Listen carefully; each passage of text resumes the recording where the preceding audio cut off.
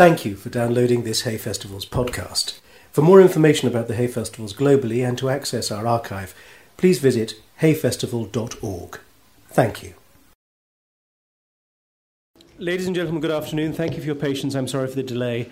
My name is Peter Florence. I'm the festival director, and it has been my very great delight and privilege for some 16 years to programme this lecture, which is the keynote lecture in the festival, the lecture which we devote to Raymond Williams, who is in many ways a guiding spirit of this festival. He was my tutor at Jesus College, Cambridge in the 1980s and was instrumental in encouraging us to set this festival up. And over the last 16 years, many of the lectures that have been delivered in his name here have addressed various aspects of his thought, whether about theatre and criticism from Arnold Wesker and David Hare, or about national identity from Toni Morrison and Amos Oz, or about culture and society. And you may have heard Eric Hobsbawm or Germaine Greer or Tom Paulin talking very eloquently about all those ideas. The lecture this year, Loose Tongues, is going to be given by Hanif Kureishi. Hanif, as I'm sure you know, is a master of almost every writing art. He has had fantastic success with novels, with short stories, for both small and large screen. You will know the Buddha of Suburbia, you will know My Beautiful Laundrette, you will know Gabriel's Gift, you will know The Body. You are about, I think, very soon to see the recent hit of the Cannes Film Festival last week, his collaboration with Roger Michel, The Mother. For my part, as someone who reads books all the time and who watches an inordinate amount of television and film, I can think of no one whose work I am more eager to see and read and whose work has given me so much pleasure. I think, and have said this often before, so please forgive me if you heard it before, but if you haven't, please take it to heart. The thing that makes his work so extraordinary is that he doesn't write about characters. All the people in his novels, in his short stories, in his films seem to me to be real people. I think he's the most remarkable writer of my British age, and I'm delighted that he's going to be giving this lecture. He's going to talk for 20-25 minutes on the theme that I think roughly, if you were going to ally it to Raymond Williams, addresses the theme of culture and society and also addresses the theme of national identity. He's then going to take questions for which I'll hop back onto the stage and try and select questions as they come from the floor. If you have a question, please put up your hand. We'll have the lights up. There are roving mics. We'll bring them to you. If they work best if you hold them about 4 inches away from your face, directly horizontally in front. Thank you, and please join me in giving a very warm welcome to Hanif Kureishi.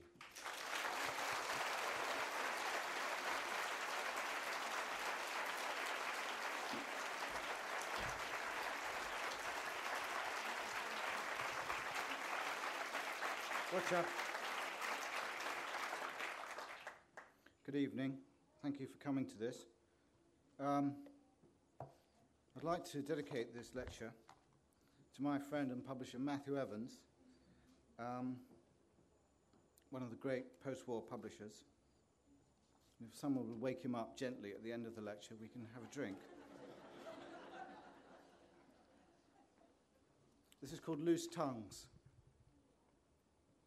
That exemplary dissident, Oscar Wilde, whose punishment failed to erase his words, but taught us something about where a loose tongue might get you, wrote, "When people talk to us about others, they are usually dull. When they talk to us about themselves, they are nearly always interesting."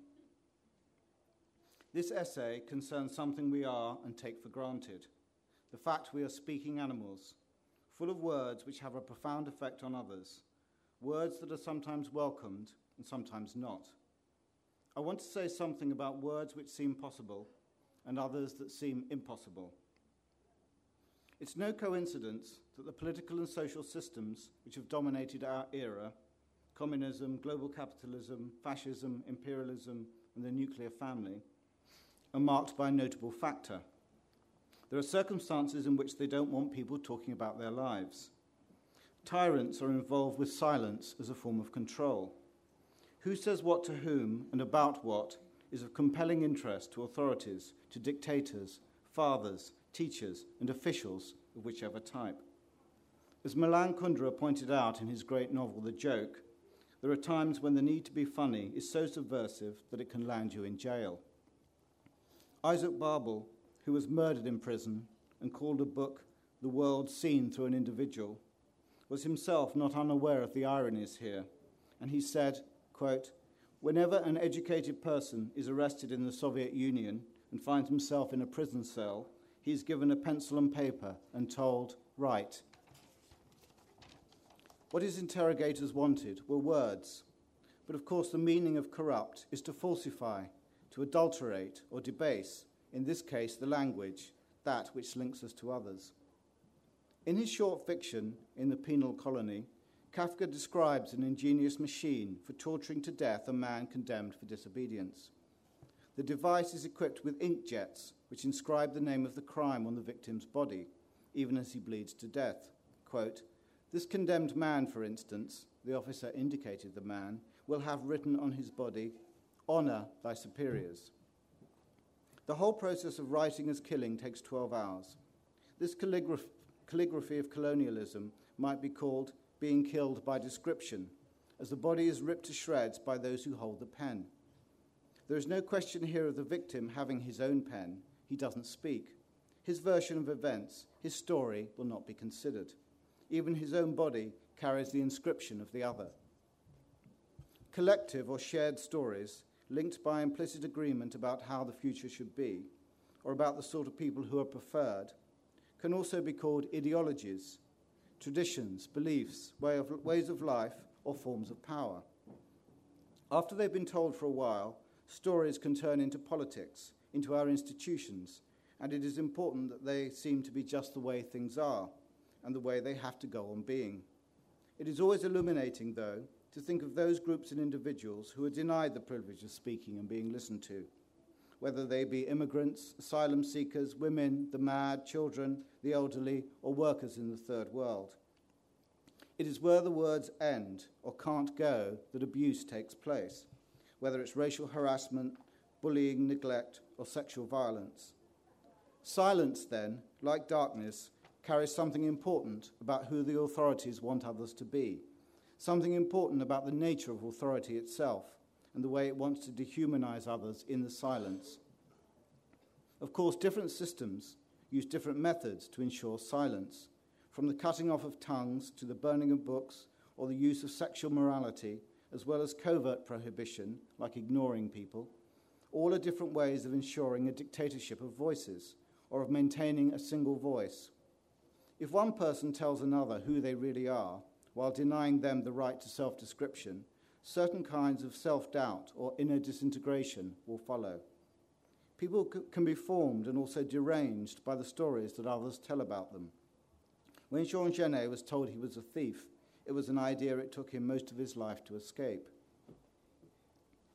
The necessity of a certain interpretation of reality and the imperative that this idea be maintained couldn't be clearer than in families. Children are soon made aware of the force of a particular description and of its authority. While most parents are aware that children develop when they are listened to, they don't always want to hear them. On their side, of course, children are fascinated by language, especially when they discover that there are words which make the adults crazy or frightened, which make the adults want to slap them or shut them up. Children can become compelled by any discourse which provokes terror in adults. Therefore, children learn about the language community by discovering what cannot or should not be said. They learn about prohibition and limits, about punishment, about hiding and secrets, and about privacy. When they discover what cannot be said, they have to learn to lie or conceal their words, often from themselves. If they're lucky, they become creative and they use metaphor. If they're unlucky, they go mad. Depression, for instance, might be called a kind of slowness. Depression could be seen as a subversive refusal to move at the speed of other people. as a rejection of a banal, alienating, consumerist world in favour of an authentic inner puzzlement. But, more commonly, without such an idealisation, depression is a slowness which usually takes place in silence, beyond or outside language or symbolisation. The depressed, therefore, do not believe in language as the carrier of meaning. The dead can't make friends. The depressed person, self-silenced, you might say, feels far removed from the source of her words, which may well multiply on their own and can seem to circulate wildly and without meaning, like birds trapped in an empty room. The deliberately silent are at least making a point to themselves when they suppress or break up their own stories. The involuntarily silent, on the other hand, might feel as though they've had their words fruitlessly stolen from them. But this enforced silence on behalf of the powerful is not for nothing. The mythologizing of those not heard is the opportunity for difficult or busy work. The silent other has to be called, for instance, a stranger, a foreigner, an immigrant, or an asylum seeker. She might be an exile, an interloper, the one who does not fit or belong, the one who is not at home, the one whose words do not count. This range of descriptions at least makes it clear that we can never stop wondering about our own alien, awkward, or foreign parts, the elements which cannot speak except through the use of others. Racism might at least teach us that we are always strange, or other, or unwelcome, to ourselves at least, particularly when it comes to our need. We might even be aware that there is an odd but intriguing silent reversal here. The sort of capitalism we have has always depended on colonialism, and has always required both labour in the third world and labour from the third world, the immigrant in other words. And yet our own need has only ever been represented in terms of their need, as their dependence on us. This is frequently manifested as an image of desperate people climbing over barbed wire fences, eager to come over here and strip us of all we have. The subject chosen to be strange has an important place. He or she has to be constantly kept in mind, worked over and worked on. It is a passion, this attitude to the threatening foreigner, the outsider, the one who doesn't know our language. Someone has to be kept in their place in order that the other can exist in a particular relation to them, so that hatred can flourish. I call this a passion rather than an opinion because these fictions have to be constantly reiterated. They can't be stated once and for all, since the victim seems always about to escape his description.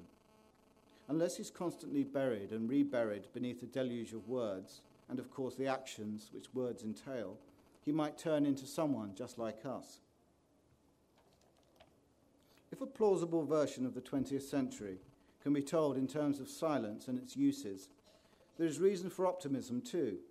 That period was also about people insisting on their own words and histories, speaking for themselves. The 1970s, as I recall, were about the formerly colonised, gays, women, the mad, children, putting their side of the story, telling it in their own words and being heard. As a result, in some places, there were significant social advances. It's been said that when Pinochet was arrested in Britain, things changed a little in Chile. The dictator wasn't sacrosanct. People began to speak. His mystique was penetrated at last. Clearly, though, this description I've just given is very simple. There is an absence here. I've implied that on one side, the words are there, ready and waiting to go, while on the other, they are unwelcome or prohibited. That the only problem with the words is that the authorities don't want to hear them. However, at the centre of this is something else I want to talk about. The person who doesn't want to hear their own words. This is the person who owns them, who has made them inside his or her own body, but both does and does not have access to them, who is prisoner, prison, and the law. Real dictators in the world are a picture, too, of dictators within individuals, of certain kinds of minds. If we wanted to create an authoritarian system which was complete, in which there were no loose tongues, or within an individual no significant inner life, it would have to be one in which dreams were strictly supervised. Even in prison, under the strictest supervision and observation, a human being can at least dream. Here he might at least represent or symbolize that which cannot or must not be said. But how would these dreams be understood? Who would be there to receive them? In 1906, an English surgeon, talking to Ernest Jones, mentioned with some astonishment a strange doctor in Vienna, quote, who actually listened with attention to every word his patients said to him. What Freud realized was that because there are forms of speaking which are radically dangerous and unsettling, which change lives and societies, people don't want to know what these words are. But, he adds, in another sense, they do really want to know, because they are made aware by their suffering of a lack. They at least know that they will not be complete without certain forms of self-knowledge, that this will be liberating, even though the consequences of any liberation could also be catastrophic. Human beings leak the truth of their desire, whether they like it or not, in dreams, fantasies, and drunkenness, in their jokes and mistakes, as well as in delirium, religious ecstasy, in babble, and in saying the opposite of what they mean. It takes a rationalist, then, to see that rationalism can only fail, that what we need is more, not less, madness in our speaking. Otherwise, our bodies take up the cause on our behalf, and bodies can speak in weird ways, through hysteria, for instance, in Freud's day, the modern equivalent of which might be addiction, anorexia, racism, or various phobias. Freud invented a new method of speaking, which involved two people going into a room together. One person would speak and the other would listen, trying to see in the gaps, resistances and repetitions what else, in the guise of the obvious, was being said. He would then give these words, translated into other words, back to the speaker. Great individualists though they might be, both Wilde and Socrates, like Freud, used dialogue as their preferred form. Indeed, in another essay, Oscar Wilde replaces the Socratic imperative, know yourself, with be yourself, which might become, in this version of being, that of the language community, speak yourself. The therapeutic couple is one method of seeing who you are by speaking, and it is an original and great invention. But there will be something odd, to say the least, about a society in which everyone was in therapy. Not that there isn't something already odd in the idea that only the wealthy can buy mental health. Fortunately, there has always been another place where the speaking of the darkest and most dangerous things has always gone on, which we might call a form of lay therapy. We know that this mode of speaking is useful because of the amount of prohibition it has incurred. It is sometimes called conversation, or the theatre, or poetry, or dance, or the novel. What is called creativity or culture might remind us of Freud's method, because many artists have talked about the ways in which words have the knack of speaking themselves. The writer is only there to catch them, organize them, and write them down. Even the Prophet Muhammad, around whose name silence is usually required, was visited by an angel who gave him the law. Muhammad didn't make up those rules himself. They were spoken through him, but came from elsewhere. Another instance of the death of the author, or the author at one side to himself, a secretary or midwife to himself, you might say, making a divine law that no human being can modify or speak back to. A culture is a midwife to images and symbolizations, a place where people speak to one another, where words matter, and because they're in the public domain, can be understood or used in a number of ways. It is also where one is forbidden to speak about certain things. It has, therefore, to be a place where the question of speaking and punishment is spoken about. The collective can have a conversation because artists like to loiter near the heat of the law, where the action is.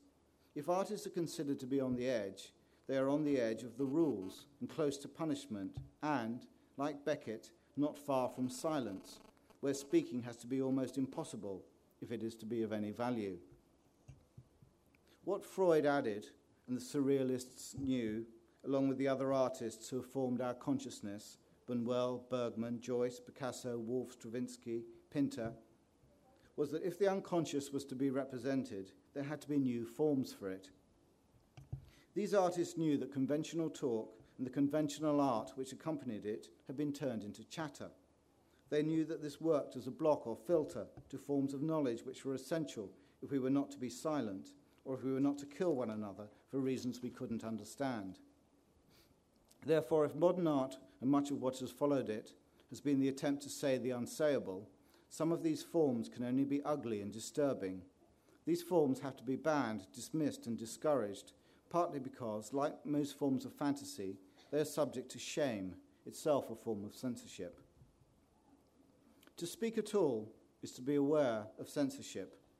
The first thing young writers come up against when they uncap their pen is a block in the form of a prohibition. Young writers may well find their mother's face floating into view, along with several good reasons why not continuing is a good idea. Freud, a prodigious writer himself, put it like this, quote, "As soon as writing, which entails making a liquid flow out of a tube onto a piece of white paper, assumes the significance of a copulation, it will be stopped." End of quote. This, you might say, is the imprimatur of good speaking, that there is a resistance which guarantees the quality of the utterance. There are then at least two voices called up here, the voice which needs to speak and the voice or several voices which refuse, which say these words are so exciting and forbidden that they must be worthless. This is what makes any attempt at creativity a useful struggle. What makes it worthwhile is a difficulty, the possibility of a block. 20th century art has been fascinated by dreams and nightmares, by violence and sexuality, so much so that it might be termed an art of terrible fantasy. One begins to see splits, deep conflicts, terrors, hatreds, and a lot of death in these art nightmares. These elements can be put together, somehow fused in a work of art, but they are not always reconcilable. However, irreconcilable parts may find a voice in some form of personal expression, which partly is why modern art has been so painful and difficult to look at, even now, and why any new art, to be of value, has to shock us. This is because it breaks the silence we didn't even know we were observing. At least art brings us beauty as compensation for its message, but it is not in the end the favour it might be, because it can be an awful beauty, just as to tell the truth about sexuality might not be to talk about how good or hygienic it is for us, but to speak about how bad or painful it is for us. Speaking, listening, being known and knowing others. We might say that at least, if everyone doesn't get much of a turn, we live in a representative democracy. This at least separates us from various fundamentalisms. We can vote. We believe we have politicians who can speak for us. Yet one of the reasons we hate politicians is that we suspect they are speaking on their own behalf while purporting to speak on ours. Our words, being handed on by our representatives, are not getting through, and they never will. Our speaking makes not a jot of difference. One way of looking at globalization, we might say, is to say that it is a version of certain Orwellian authorities saying the same thing over and over, the attempt being to keep new words or any human doubt, need, or creativity out of the system. Surely then, if politicians cannot possibly do the trick, artists might do it. Speaking from themselves and sensibly refusing to do advertising, they do nonetheless speak for some of us, and they take the punishment on our behalf too. In the absence of other convincing figures, like priests or leaders, it is tempting to idealize artists and the culture they make. Nevertheless, in the end, there is no substitute for the value of one's own words, of one's story, and the form one has found for it. Sartre, in his autobiography Words, says, "When I began writing, I began my birth over again." There is something about one's sentences being one's own, however impoverished and inadequate they might feel, which is significant, which makes them redemptive. If you wanted to tell someone you love them, you usually wouldn't get someone else to do it for you.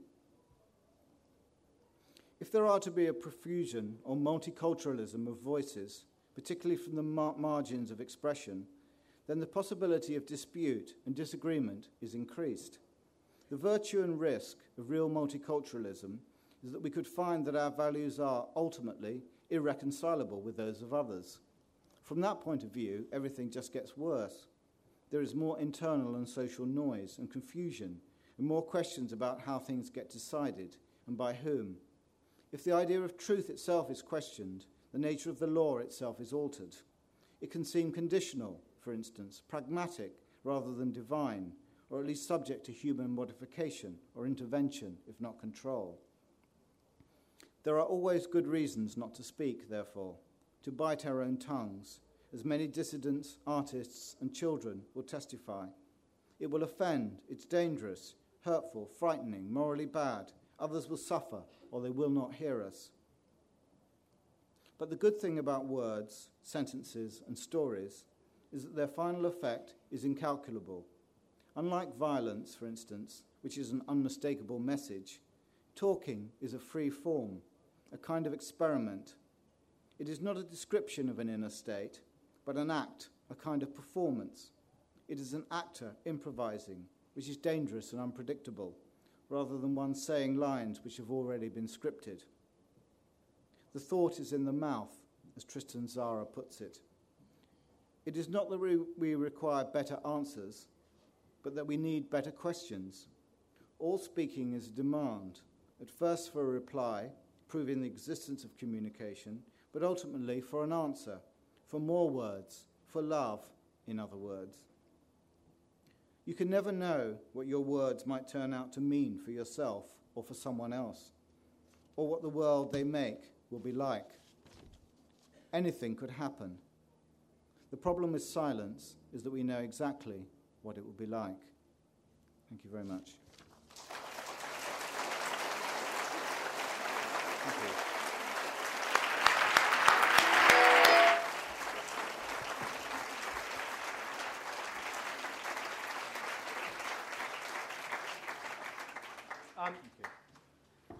Thank you very much, Hanif. Can we take questions from the floor, please, starting with the gentleman over here? Can we get the mic over to this side? And could everybody, when you're asking questions, please try and keep it quite brief.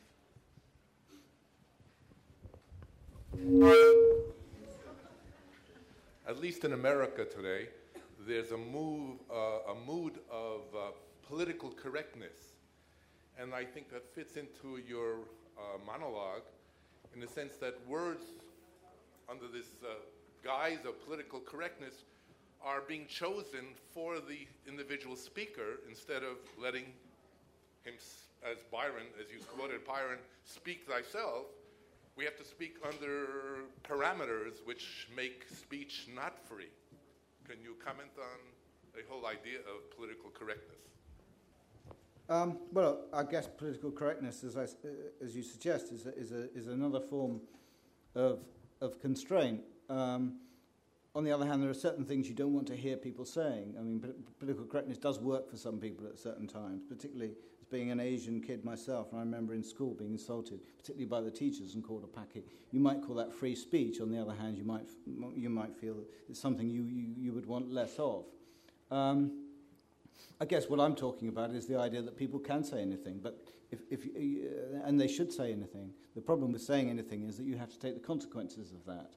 And it seems to me better on the whole that people do speak, but there are consequences and people's lives change as a result of their speaking, I think, which is something I'm trying to say, that in a sense if you carry on talking, particularly at those moments in the kitchen with your wife when you know you have to shut up, it can be catastrophic.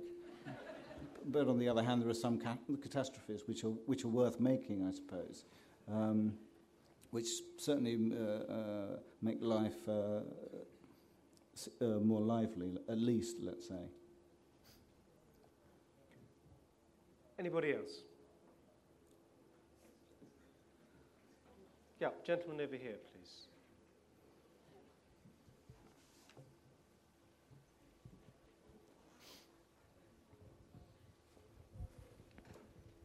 Hello. You mentioned Orwell in the course of your talk. I didn't, actually. I could have done, but I didn't. I didn't mention Orwell at all, actually. Go on, then. I think you may oh, that's right. Oh, yeah. Somebody was paying attention. I mean, to what extent do you think the use of political language by the Labour government, particularly in its attempts to justify the war against Iraq, could be described as Orwellian, in the sense that we had fabricated information about uranium exports to Iraq, we had plagiarised PhD theses. Do you think that the extent to which this has entered into political discourse has actually pushed on the kind of norms of mendaciousness in political life in the UK. Yeah, it seems to me that what's interesting about the war, about Iraq and the discourse that surrounded it, was that the audience is so sophisticated that you just know you're being lied to the whole time. You know that already, and presumably they know that you know that they're lying. That the whole thing is a fiasco. There is no moment of truth or anything that you can believe in the whole thing. And it's a farce, and you wonder all the time where you might go to for a moment of truth, for somebody speaking, saying something that actually that may have some meaning. And I think you're right. What you imply is that partly because of the Labour government, not only because of the Labour government, of course, the whole political discourse is so corrupt and worthless. It's hardly worth engaging with in any other way. But where else would you go? Well, I guess there's culture, and sometimes in culture there are truths spoken, but mostly it seems to me that in conversation. What was interesting about the Iraq War was that the public, the British public and in Europe, spoke a great deal about the war, but no governments, certainly the British government, took no notice whatsoever.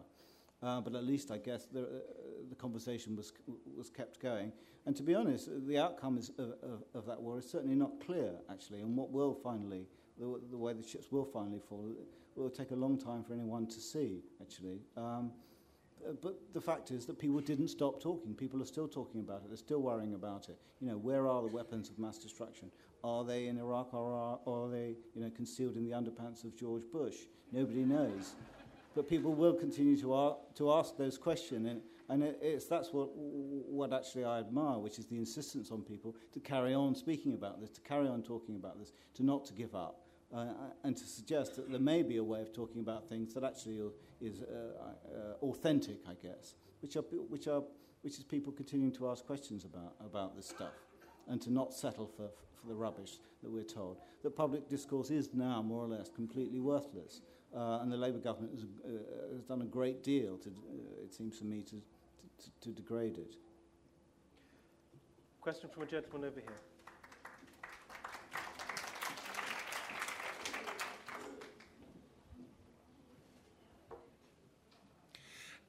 This is a question about yourself in a way. I know some of your work from television mainly, and I just wonder what your first language was. Was it English, or are you working through what is essentially a second language for you? I speak as someone who speaks both Welsh and English, raised in an English household, but having studied Welsh, and I broadcast in Welsh, and I do a lot in both languages, but I'm never quite sure which language I am best at in expressing what I really want to get across. Well, I was brought up in South London, in a place called Bromley. So you could say that English was kind of English was my first language. But of course, my father was from India and would speak with his family in Punjabi or in Urdu or whatever. And I have to admit that I spent a good deal of my childhood surrounded by people who were talking happily to one another in languages which my father refused to teach me. And whenever I go to India or to Pakistan, I'm always deeply embarrassed by the fact, as one of my uncles once said to me, rather cruelly, he said, "The thing about you, Hanif, is you are English."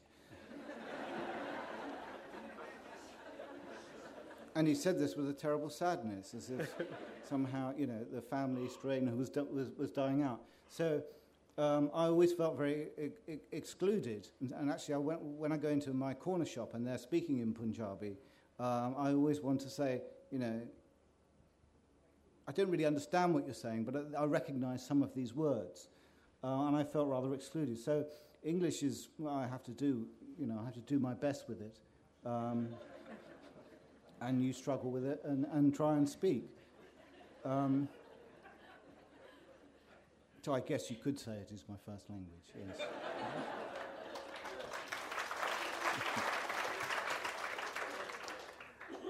We've got time for two more questions. Question one from the gentleman in what looks to be a sort of reddish jacket, and then one from the lady a couple of rows in front of him. Can I just, while it's getting there, I'll ask you the sort of supplementary question, because I read a fantastic quote once where somebody had said, "You feel like an Asian John Mortimer," and you had responded by saying that you thought that was a huge compliment. Do you acknowledge any Asian literary influence? Because it seems to me that you are profoundly British in your literary cultural tradition. I regret that I'm not more Indian than I actually am, actually. But I may be more Indian than I think. Having had an Indian family on my father's side, I'm sure there's lots of Indian stuff in there that I don't know is there, to be honest. It's interesting how, as it were, families speak through the generations in all sorts of ways that you're not aware of, actually. An Indian John Mortimer would be an odd thing, though, wouldn't it? Somebody over there had a question. Yes. On the issue of daring to speak and being near the edge of punishment, which is I understood to be one of the things you're trying to say, essentially you didn't mention anything about the internet, which is a medium now in which you can dare to speak and actually not be punished. I just wonder if you had any reflections on that. Well, that's terrific. What I'm interested in is speaking that is near punishment, as it were. Speaking, I teach a lot of young writers, and the writers, it's when the writers are terrified, when they're about to speak, they know they're about to say something, actually, and they go, oh, people wouldn't be interested in that, or they'd really be bored by that. And at that moment, you want to say, go on, because it's at that moment when they can't speak that they actually have something very exciting to speak. So the internet may be a good place for disseminating what it is you've already thought or said and reaching other people, which seems to me to be important. What I'm talking about is the moments when you can't speak, when there is internal prohibition and when there's terror, when there's what people call writer's block or inhibition, let's say, in speaking. And I work with young writers and I encourage them to do something called free writing, which is when they sit down and write any old, in quotes, rubbish, and it's usually the rubbish. And I encourage them, of course, to write as badly as they can. And when they write badly and then when they write rubbish, the writing is usually much higher quality when they're trying to write well. And I guess what I'm trying to do is to enable people to capture the stuff that people put on their best clothes when they're writing, to capture the stuff that they wouldn't normally be able to say, and then they can disseminate it through the internet or whatever means there are possible to reach other people. Because I think that my father wrote novels which were not published, and we lived in a house where this man was trying to speak but couldn't speak, and it was very strange and very moving, because he could carry on writing these books and send them to a publisher, and then they'd come back. And then he'd say, well, I'm starting another one. He said, I've got 6 books in mind, he'd say. This is my 4th book.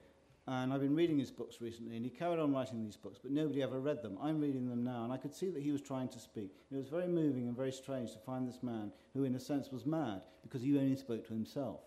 And it really puzzled me a lot.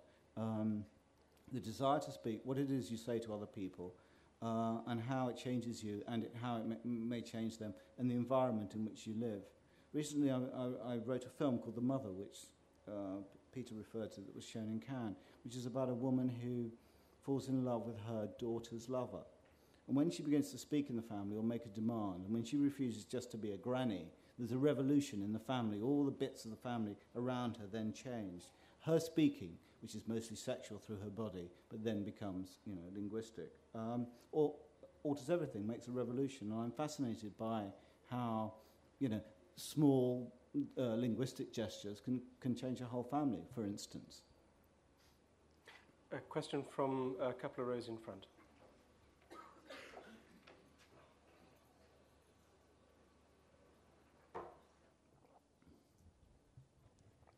Hi. I'm involved in trying to give the Arab community in Britain a voice of their own, which they haven't had so far, and the silence you describe. I wonder whether you see yourself, your own works, as falling within the context of an Asian Brit, or you just see it as a standalone, and also whether you feel that the Asian community in Britain has got its own voice, generally.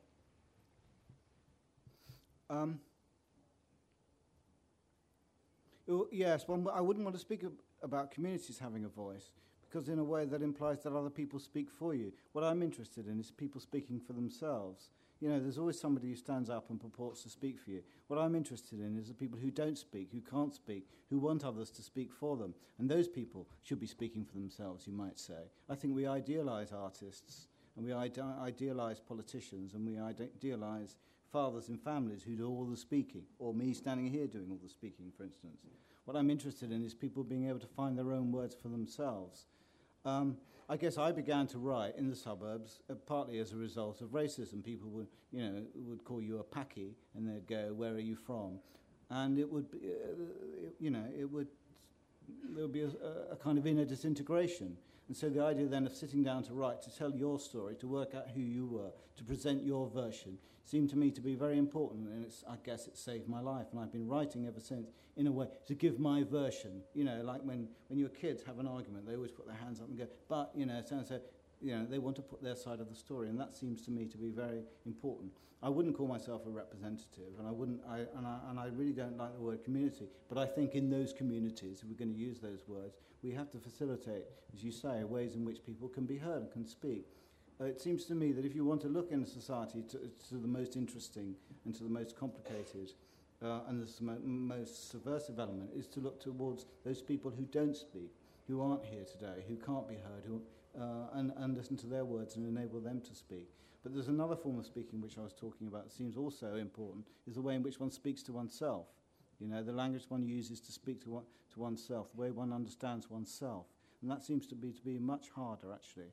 Sometimes I think when I'm lying in bed, listening to myself, I feel as if I'm listening to recordings of other people's voices, my father, my mother, the whole lot of one's family, that somehow I often wonder, is there any Hanif in there at all?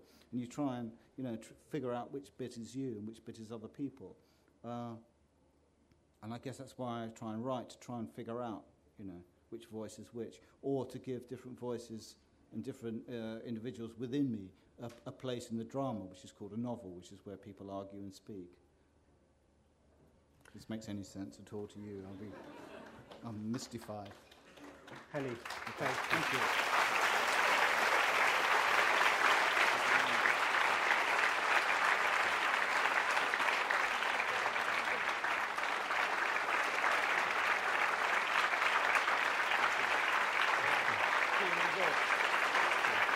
Thank you.